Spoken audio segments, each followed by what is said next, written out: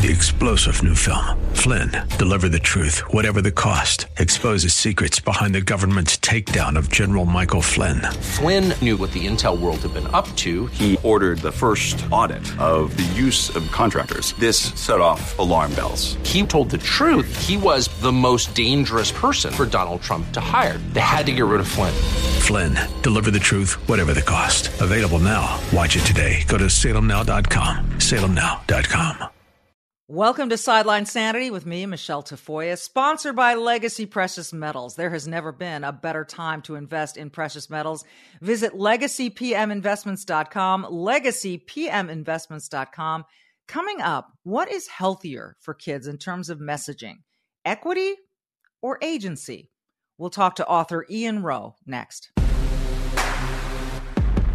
For nearly 3 decades, she's reported the action from the sidelines. She started very young. She's covered the NBA, NFL, Olympics, and the college football and basketball national championships. And now, during these insane times in our world, Michelle Tafoya thinks we need a serious dose of sanity. This is Sideline Sanity with your host, one of the sanest people on planet Earth, Michelle Tafoya.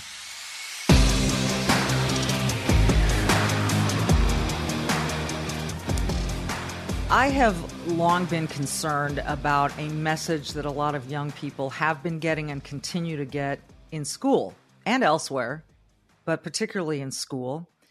Young people, particularly young brown and black kids, are told that the system is rigged against them having success, and the only way to fix that is by tearing down the system, that they don't really have any individual power to advance their lives beyond some of these barriers that are put up for them by the system. Well, I am so happy to see a book kind of just attacking this whole topic. It's called Agency.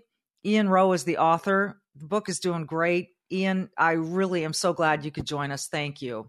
Michelle, it's so great to be here. Thank you. And thank you for speaking about my book, Agency. I share that same concern about kids getting a narrative that tells them all the things that they can't do. All right. That's what it is. Telling them what they can't do rather than showing them perfect examples of what they can do. I would take your life story as a bit of a can-do story. Why don't you walk us through just a nutshell version of how you got to be where you are today? Wow. Well, once again, thank you for having me on. And my origin story, I think, is like, for most people, it starts with your own family. And I was very blessed to have 2 Jamaican parents who were married for 48 years before my dad passed away. And they came from Jamaica to live the American dream. First they moved to London, and then my dad became one of the first Black engineers at IBM, and my mom got a job on Wall Street. This was in the 60s. And, so they came to the country when there was a lot of racial strife. There was a lot of turmoil. And so they knew what they were getting themselves into. There was no, hiding the racial strife that existed in the country. But they also knew the country was changing. There was the Civil Rights Act, the Voting Rights Act.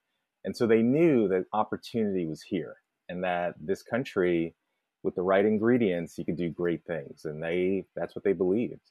And so they always instilled in us that America is a good, if not great, country, that it certainly has its flaws, but it's this constantly sort of regenerative nation, and that you're not just a passive player, and that you will face barriers, you will face obstacles, not only because of your skin color, just because, guess what? Life is hard for everybody, right? And so the question is, are you going to be prepared when those opportunities come your way? And so, we first moved to Brooklyn when we came to the United States, and we moved on up to Queens, if you remember the old show, The Jeffersons. I'll share a quick story that I think was really sort of illustrative, not only of what happened to me early in my life, but it's influenced my thinking. And it's when we first moved to Queens. We moved to a small town, Laurelton, Queens, and I go through this in my book, Agency. Yeah. But Laurelton was a predominantly white, Jewish, Italian relatively middle-class neighborhood in Queens, but it was slowly becoming very racially mixed. More Black people were moving in, and unfortunately, there were a number of racial incidents, particularly in my junior high school. That was kind of the epicenter, junior high school 231. And in their wisdom, the school board decided to solve this problem. They were going to create another junior high school, an annex in Rosedale, which is a more permanently predominantly white town several miles over. And so what happened was all the white parents in my junior high school took their kids out and sent them to this annex in Rosedale, leaving junior high school 231 as basically a segregated all Black school. And so my parents, who had come to the United States to live the American dream on the assumption that where the white kids go, that's where there's going to be a better education, they were going to send me there as well. And, it's like one of these epiphany moments when the Sunday night before the transfer papers had to go, my dad was in his recliner, my mom was on the sofa, and I just begged my parents to stay. Because I just felt, why should the school be worse simply because a group of white students had left? It was still a great school. I still loved my teachers. And my parents they said, no. I mean, your education is going to be better. And it was the first time I had challenged my parents on anything. But it just felt, and now I know that feeling that I had at that moment was my own sense of developing agency, that I felt this strong sense that I wanted to control my destiny. I had a stake in the ground, and I begged my parents and I cried, and they relented and they let me stay. And it was one of these first moments that I know everything that I've ever done since that point, it doesn't matter what the makeup of an institution is, you can still have the highest of expectations, that diversity is amazing, but if you have a situation where all kids are a certain background, that shouldn't diminish what you believe is possible within that group. And yeah, so I mean, there was no doubt that experience when I was 12 years old, changed the way that I thought about what was possible. And really, it was my parents choosing to do something that they did not want to do, but I helped them, help me because now I was on the hook, Yeah. I had convinced them. So I had an even greater level of responsibility. Well, and you said that part of your bargaining chip was, I promise I'll work even harder in school if you let me stay here. So Yes. that you had to do that too. Yes. Well, it's this whole idea of agency that once you commit, like you're in, like I'm leaning in, like I'm not just some passive player waiting for someone else to solve my problem. And I just think that's really important because a lot of times when you hear this narrative, not only are you the current narrative, not only are kids hearing all the things that they can't do, very rarely is someone asking anything of young people, right? You've got to have reciprocity. So when you have expectations, kids need to know that they are active players in their own development and their own life. And so, so when I told my parents, so not only am I saying, please let me stay, but no, I'm feeling this, I'm in, I'll work hard. I will make you not regret your decision. And I think there's a piece of that every young person has to own, that like, I got this. You have your, I run schools for a living. And one of the first things we do at the beginning of the year is we have home visits where we sit with the parent. Like, so the principal, the teacher, we go to the home of our students and we have this like mini contract around our 4 core values. And here it says, this is the parent, this is my job. I'm going to ensure that, my kid gets to school on time, gets food at night. And this is what the kid's responsibility is, what the teacher's responsibility. And we all sign it. But the whole idea is that you've got skin in the game. Right. And so we always want to create that opportunity for young people to say, yes, you're not alone, but you're critical to your own success. There it is. You are critical to your own success. Hi, Hi, everyone. If you've been injured in an accident that was not your fault, listen up. We have legal professionals standing by to answer your questions for free. Call now and find out if you have a case and how much it's potentially worth. Call 800-702-5400. I'm here with spokesman John Wolf. So, John, tell everyone listening who should call right now. Well, Maria, first off, thank you for having me here. It's always nice to answer the listeners' questions. Now, as far as who should call in, anyone who's been injured in an accident and think you deserve compensation, give us a call right now. 800-702-5400. You'll find out if you have a case and how much it's potentially worth. Thanks, John. You heard it, folks. Take advantage of this opportunity and call now. 800-702-5400. Advertisement sponsored by Legal Help Center. May not be available in all states. So from the genesis of your, agency at the ripe old age of 12, you've moved along so many fascinating directions in your life. Quick break, and then back with Ian Rowe about how he defines agency and how kids can find their own.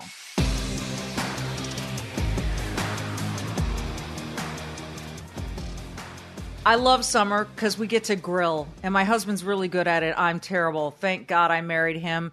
If you want the perfect cuts of meat on the grill, you've got one place to go. Good Ranchers. It's the place to get American beef, chicken, and seafood this summer. They sell 100% American meat and ship it straight to your door. And right now they're giving away 2 free 18-ounce prime center cut ribeyes to every person who uses my code TAFOYA, TAFOYA. That's over 2 pounds of prime ribeye steaks just added to your order at no cost to you. Yeah, you're welcome. With Father's Day coming up and all the summer events you've got planned, this is the perfect time to try a box of Good Ranchers. Your father, grandfather, husband, father-in-law, brother-in-law, brother, everybody needs these ribeyes, right? You can make a one-time purchase or subscribe and save $25 on every box. Plus, like I said earlier, you'll get those 2 free 18-ounce boneless ribeyes. These things are so good, they're restaurant quality. Other places would charge you well over $50, even $60 a steak to get ribeyes like these, but Good Ranchers is giving them to you for free when you go to goodranchers.com/Tafoya. They're out of their ranching minds. This is not the time to wait. Claim your ribeyes today before they run out because this is a limited stock item. First come, first serve. You want to be first when it comes to Good Ranchers. They deliver the best of American farms and ranches to your door. Make sure you take time today, right now. Go to goodranchers.com/Tafoya or use my code Tafoya at checkout, TAFOYA, to get your 2 free 18-ounce ribeyes. Start the summer off right with Good Ranchers, American meat delivered.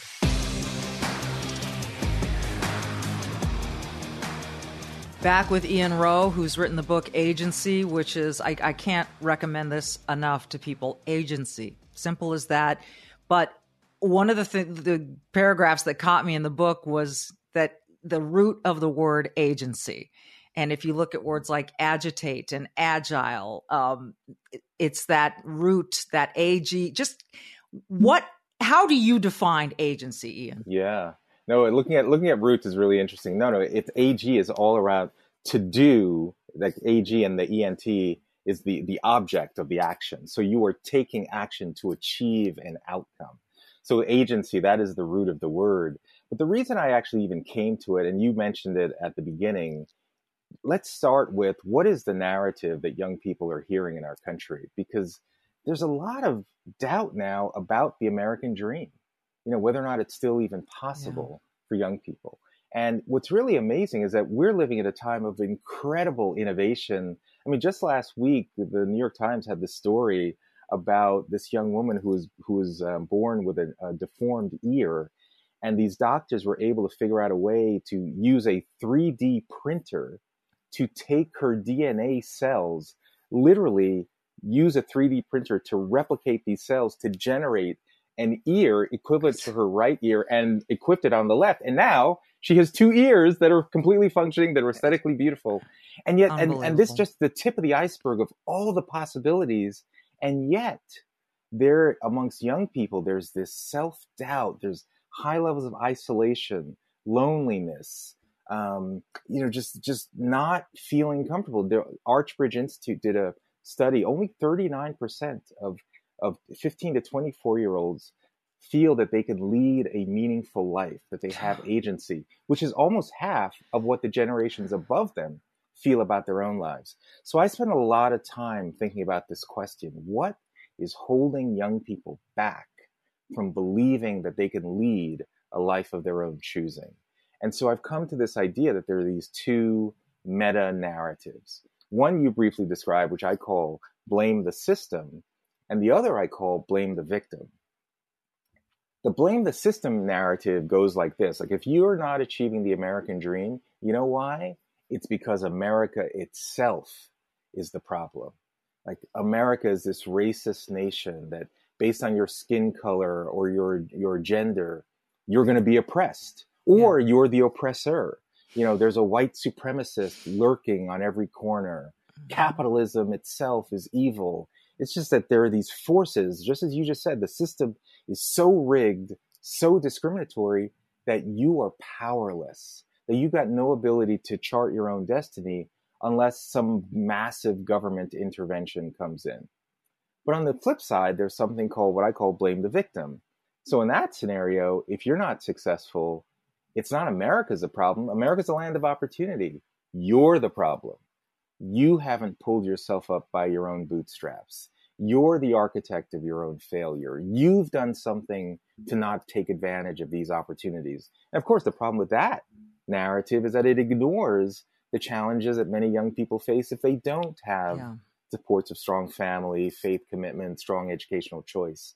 So these two meta-narratives, to me, add up to a singular lie that is robbing young people of agency. And I've been presenting on a whole bunch of college campuses, and I was at a law school. And after I presented these two meta-narratives, this law student says, I hear you, I agree with you, but if I can't blame the victim and I can't blame the system, then who do I blame? And it was this amazing question, because for him, he needs a culprit. He's trying to figure out what's wrong with America. Right. And so I realized that young people need a framework to understand what works about America and what institutions they can embrace to be successful. And so that is how I came to this idea of agency, where agency I define as the force of your free will guided by moral discernment. The force of your free will guided by moral discernment. So think of agency like a vector or velocity, where velocity is not just speed, it's speed and direction. So the question is, if each one of us has free will, the ability to make decisions, where does the ability to become morally discerning come from? How do you learn that? Right. And that's my framework: free, family, religion, education, and entrepreneurship. And I can go through each one. But these are the four pillars that, in my view, if more young people were to embrace, they'd have a much greater likelihood of leading the life that they want. Just, could you repeat those four? Because I want to, this is important. Go ahead. Family, religion. Family, religion, education, and entrepreneurship. Here's what I think is so frustrating for me.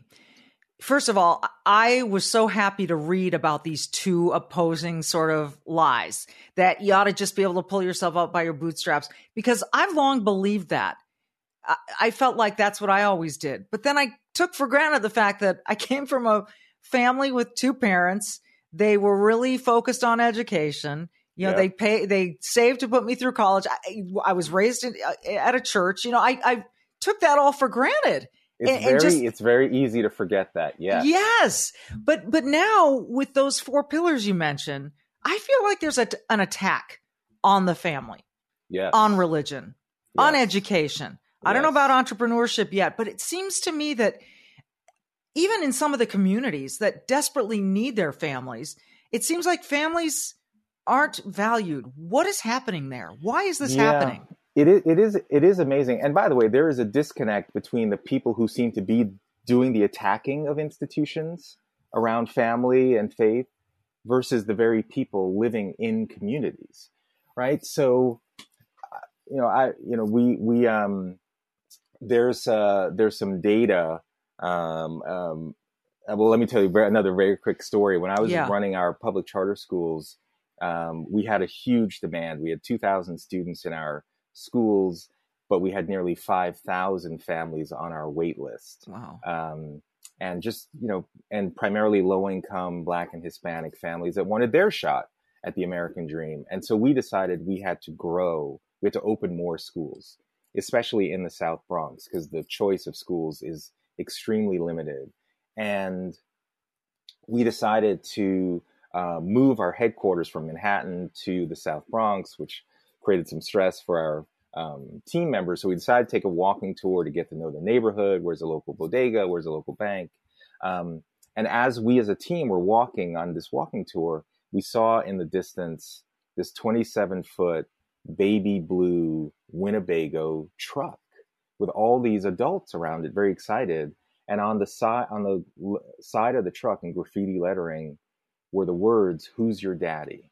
Like, what is that? Well, it turned out that the "Who's your daddy" truck is a mobile DNA testing center where low-income folks were spending somewhere between $350 to $500 to answer questions like, could you be my sister? Are you my father? Very deep questions around identity. And for me, it was a real realization that while our schools were focused on math and reading and science, all those important things, we also needed to help our kids think about their future decisions around family, because we discovered the non-marital birth rate in our communities were about 85%. And so we came across this data I'm going to get to your point about family and the people attacking the institution. We discovered this data, which shows that if a young person just finishes their high school degree, gets a full-time job of any kind, just so they learn the dignity and discipline of work, and if they have children, marriage first, 97% of people who follow that series of decisions avoid poverty. So we said, wow, this is incredibly important information that young people should know, so that when they're making decisions about relationships, their work, the timing of family formation, they'll know what gives them the greatest likelihood of success. Right. Well, we started to try and teach that in our school. We had huge pushback. People said, no, you can't teach that. You're imposing your middle-class values, onto people that, maybe they didn't follow this series of decisions. So you don't want to embarrass them. And so it just became this. So it really was shocking. But when we spoke to the parents of the 8th graders, not the teachers or administrators who were the ones that were pushing back, when we talked to the parents of 8th graders, and we said, we're considering teaching this, they said, thank God someone wants to teach this to my children, because I wish someone had taught me this when I was much younger. And so it was a great realization that there are these people who seem to want to deprive young people about the importance of these institutions, starting with family. But we got to get rid of these gatekeepers, because they're the ones who claim to represent the interests of low-income folks, and in fact, they do not. And what's really hypocritical is that they're the ones that are getting married, staying married, like they're doing the things that keep them successful, but they're not preaching what they practice in their own lives. It's amazing to me. And it somehow in my mind, it came up loud and county that families have different viewpoints of what they want their kids to learn than some of these institutions or teachers unions or whatever school boards do. And it's become so fascinating to watch these families become much more involved in the curriculum, for lack of a better, And it's good. It's a good thing. I think it is a good thing. It's so interesting to me that you had such different reactions from the two parties. I mean, I don't understand why they're not coming together more. Or is that starting to happen, do you think? Well, we'll see. I mean, look, even in my own hometown, I live in, right outside of New York, I saw things, during the COVID era where we're all sort of leaning over our kids' Zoom, and I started to see things that I was concerned about. There was an equity audit that was done in our town, which in my view unfairly painted the entire town as racially discriminatory, and there were some serious flaws with this document. And I started talking to more of my neighbors, and I ultimately decided to run for school board in my own hometown, and I won. And so I think there's a lot of interest across the country for, can we get back to strong academics? We're a country that's still only 38% of all kids in our country are reading at grade level. And I think there's been a concern that parents have been locked out on a whole bunch of issues, right? I mean, there are situations where kids are being called by different names and different pronouns in schools, and their parents have no idea. Yeah. And it's just, so parents are just starting to get fed up. Are people coming together? We'll see. But there still seems to be a strong, more progressive ideology that seems to be that the schools are in charge of your kids. And a lot of parents are, I think, starting to say, hold on, schools are obviously important, but they're my kids. Right. Absolutely. It does seem like we're at a tipping point. At least I hope we are. Ian Rowe is our guest. His book, Agency, is truly important. It just once in a while you read something and you think, could everyone just read this, please? And maybe we can have an honest discussion about this. More with Ian in just a moment.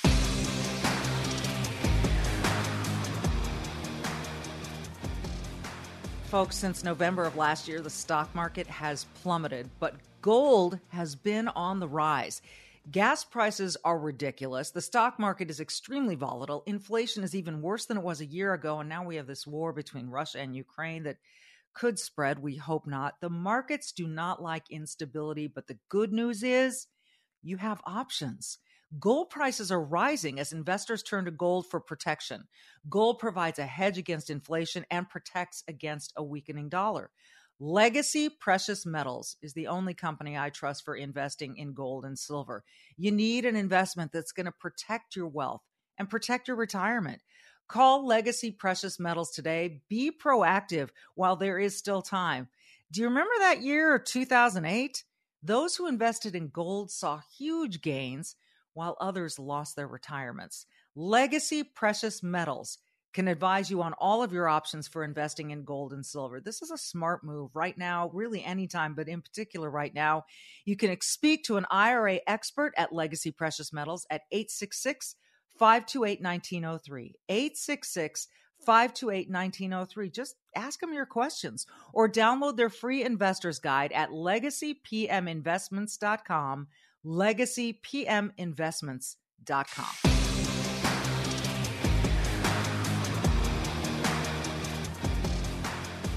Back with Ian Rowe, author of Agency. We're talking about agency and your 4 pillars of agency, which are family, religion, education, and entrepreneurship. We talked about how family is being attacked by some people. Religion seems to have been under attack as well for a long time, and people seem to make fun of some people who are deep in their faith. I had a guest recently, Tony Dungy, the Hall of Fame head coach, and he is very much in favor of and has always practiced what he preaches about fatherhood, about having a dad in the home, because that's what he believes. His faith has taught him that is an important structure, that family structure. But again, it's based in his faith, and that seems to get ridiculed. And I'm just wondering what you think the future of religion is in the country, and obviously you think it plays an important role.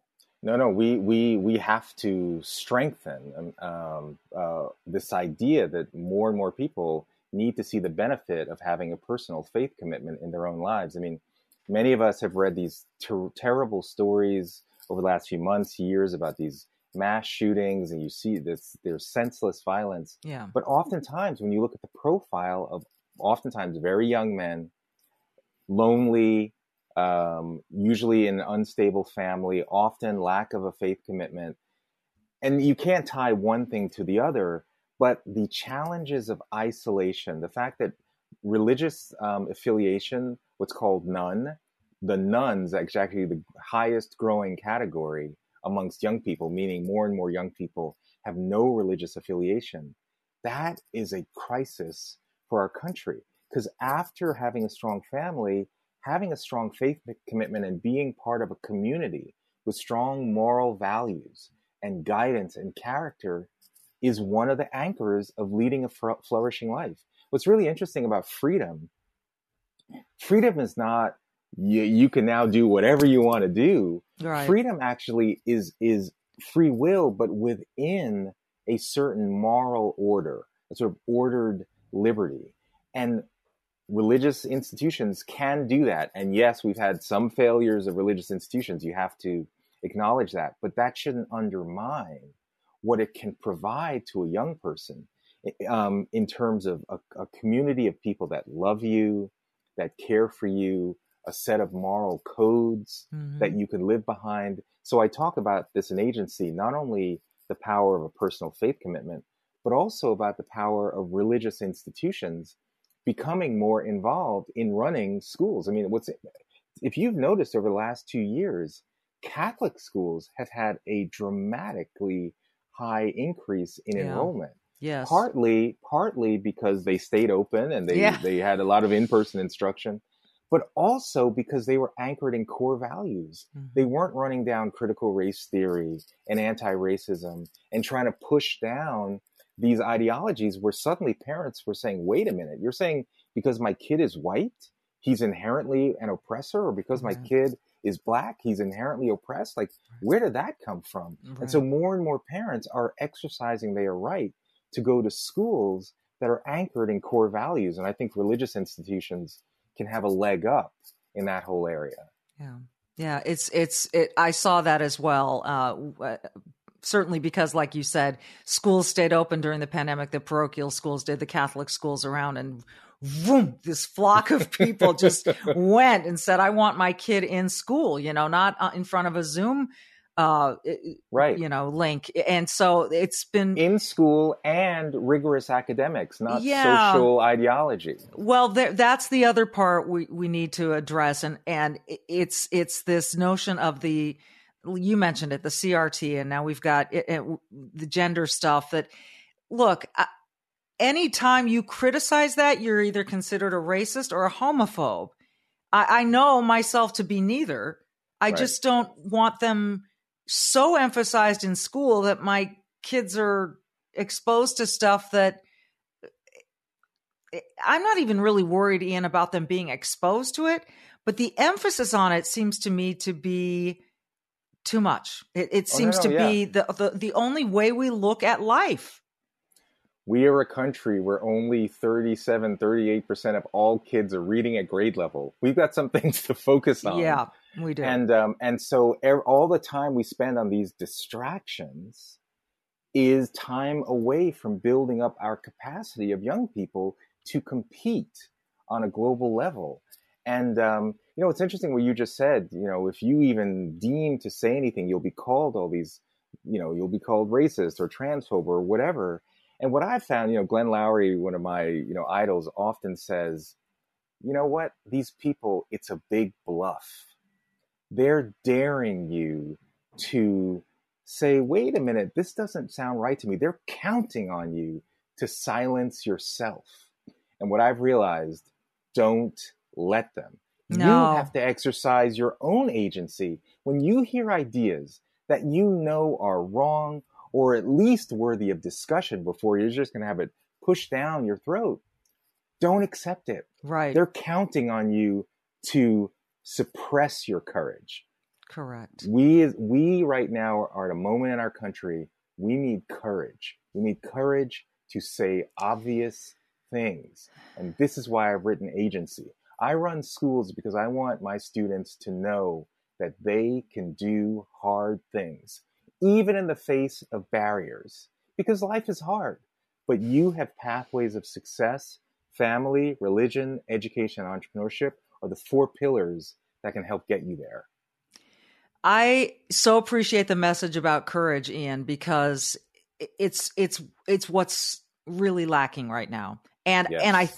I think people want to use it, but how funny is this? They want to use their courage, but they're afraid to. I know. mean, it's almost laughable, which is why I'm laughing. But I've had friends say to me, I can't repost this on Facebook because I'll get crushed. The comeback. I mean, and it's sort of like you want to just say to them, look, the people who are crushing you, are they your friends? Right. Do they know your heart?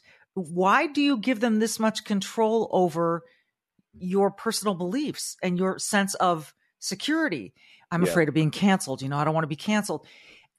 This is the time for collective courage. More in my lifetime, I've never seen it more important. There's a great scene in the movie Top Gun Maverick where there's this impossible mission that's been laid out where they've got to fly over a mountain through this ravine at like 10 feet above the ground. Yeah. And no one believes it's possible. And then suddenly Tom Cruise, not to be a spoiler, does the maneuver and proves to everyone it's possible. Right. And I feel that's the role you, Michelle, me, Ian Rowe, others around the country, we've got to show what's possible. Mm-hmm. Like by putting ourselves on the line. Like I have great respect for you because you're putting yourself on the line, even in shifting the way that you are now interacting and taking your platform and using it in a different way to talk about these issues. Yeah. There is such fear of being canceled, of being ostracized, but that completely sheds away when other people see like, wait a minute, that person stood up, they made sense. And so I'm going to do that. I can do that. Yeah. That's why you see more and more people even running for school boards. Because like, for example, when I ran for school board last year, gosh, there were a lot of attacks, but I stayed, equality of opportunity, individual dignity, our common humanity. Those are the things I talked about that I wanted our school system should be built around. And you know what? This year when people ran, they were like-minded people, they won. So I think courage is infectious. I agree. Where else we're seeing it? We're seeing it on the comedy circuit. Guys like Dave Chappelle and Ricky Gervais are saying enough. I'm not going to apologize for being funny, for trying to have a good time, for laughing at ourselves. Stop this. And you're seeing this sort of effect of people really needed to hear that from somebody else to have the courage to do it themselves. Well, and that's another reason that I love this book. It's again, agency. It's teaching people how to embrace. My mind is all over the place right now because this is so important to me, but I see a lot of parents wanting to protect their kids from all the hurdles in life instead of saying, see that hurdle? You can clear that. Right. Go, take your leap. We got you. And if you fall, you're going to learn from that, and then it'll help you with the next one. What's so interesting, because every parent wants that for their own kid. They want to know that they can handle struggle and be able to, solve it and overcome it. And yet there's this other, there's this big idea now around equity, right? That's right. Really pushing. It used to be that we as Americans, equality of opportunity for individuals was our anchor. Because you can't guarantee outcomes, but equality of everyone's got an equal shot. But now there's been this slow erosion of equality of opportunity and this replacement of equity by group. Mm-hmm. So now all the white kids have to equal black kids. And suddenly like, wait, what? And the thinking behind these things, like, for example, the governor in Oregon just said, in order to help the kids of color in our state, we're going to remove the requirement that you've got to be able to demonstrate proficiency in math and reading in order to graduate from high school. So those hurdles that you're talking about, let's just get rid of them. Yeah. Yeah, let's just remove them. That's what's helping our kids. It's madness. It is madness because what you're saying is we don't believe you can clear those hurdles, and so we're just going to take them away. And what's the result? The lowering of standards. This is the soft bigotry of low expectations that has been talked about for so long, and it's infuriating to me that people don't see it that way. That they they feel like, oh no, I want to be empathetic. You're actually being the opposite of empathetic. You're being the opposite. What you're actually doing when you lower standards or eliminate standards, you are robbing the ability to achieve a dignity and excellence. Yeah. That's what young people want. we don't want, the students in my schools, the parents of my students, they don't want to get to a certain position and then have a whole bunch of doubt as to whether or not they earned their way there, right? I mean, you've covered professional sports for a long time.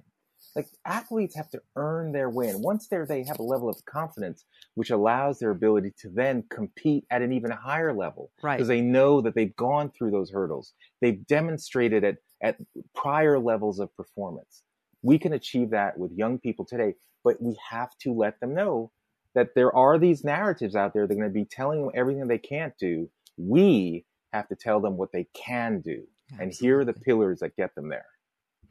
I could talk to you for hours, and I love to have you back and drill down on some of this stuff, particularly on the schools that you are involved with. It's so inspiring to me to know that people are actually giving the kind of time and effort to these. It's heartening because until we see it, we don't know what's going on. And I'm so glad it's going on. And I congratulate you on the book. Again, it's Agency. It's so worth the read, folks. Please take some time to look at it because it's tremendous. Ian Rowe, hope to have you back. Thank you so much. Oh, Michelle, thank you. And thank you for being the tip of the spear, too. We got to show people what's possible and that we can overcome these challenges together. You don't have to be fearful. Have courage, have agency. Courage, agency. Amen to that. This has been Sideline Sanity. I'm Michelle Tafoya. Thanks for watching.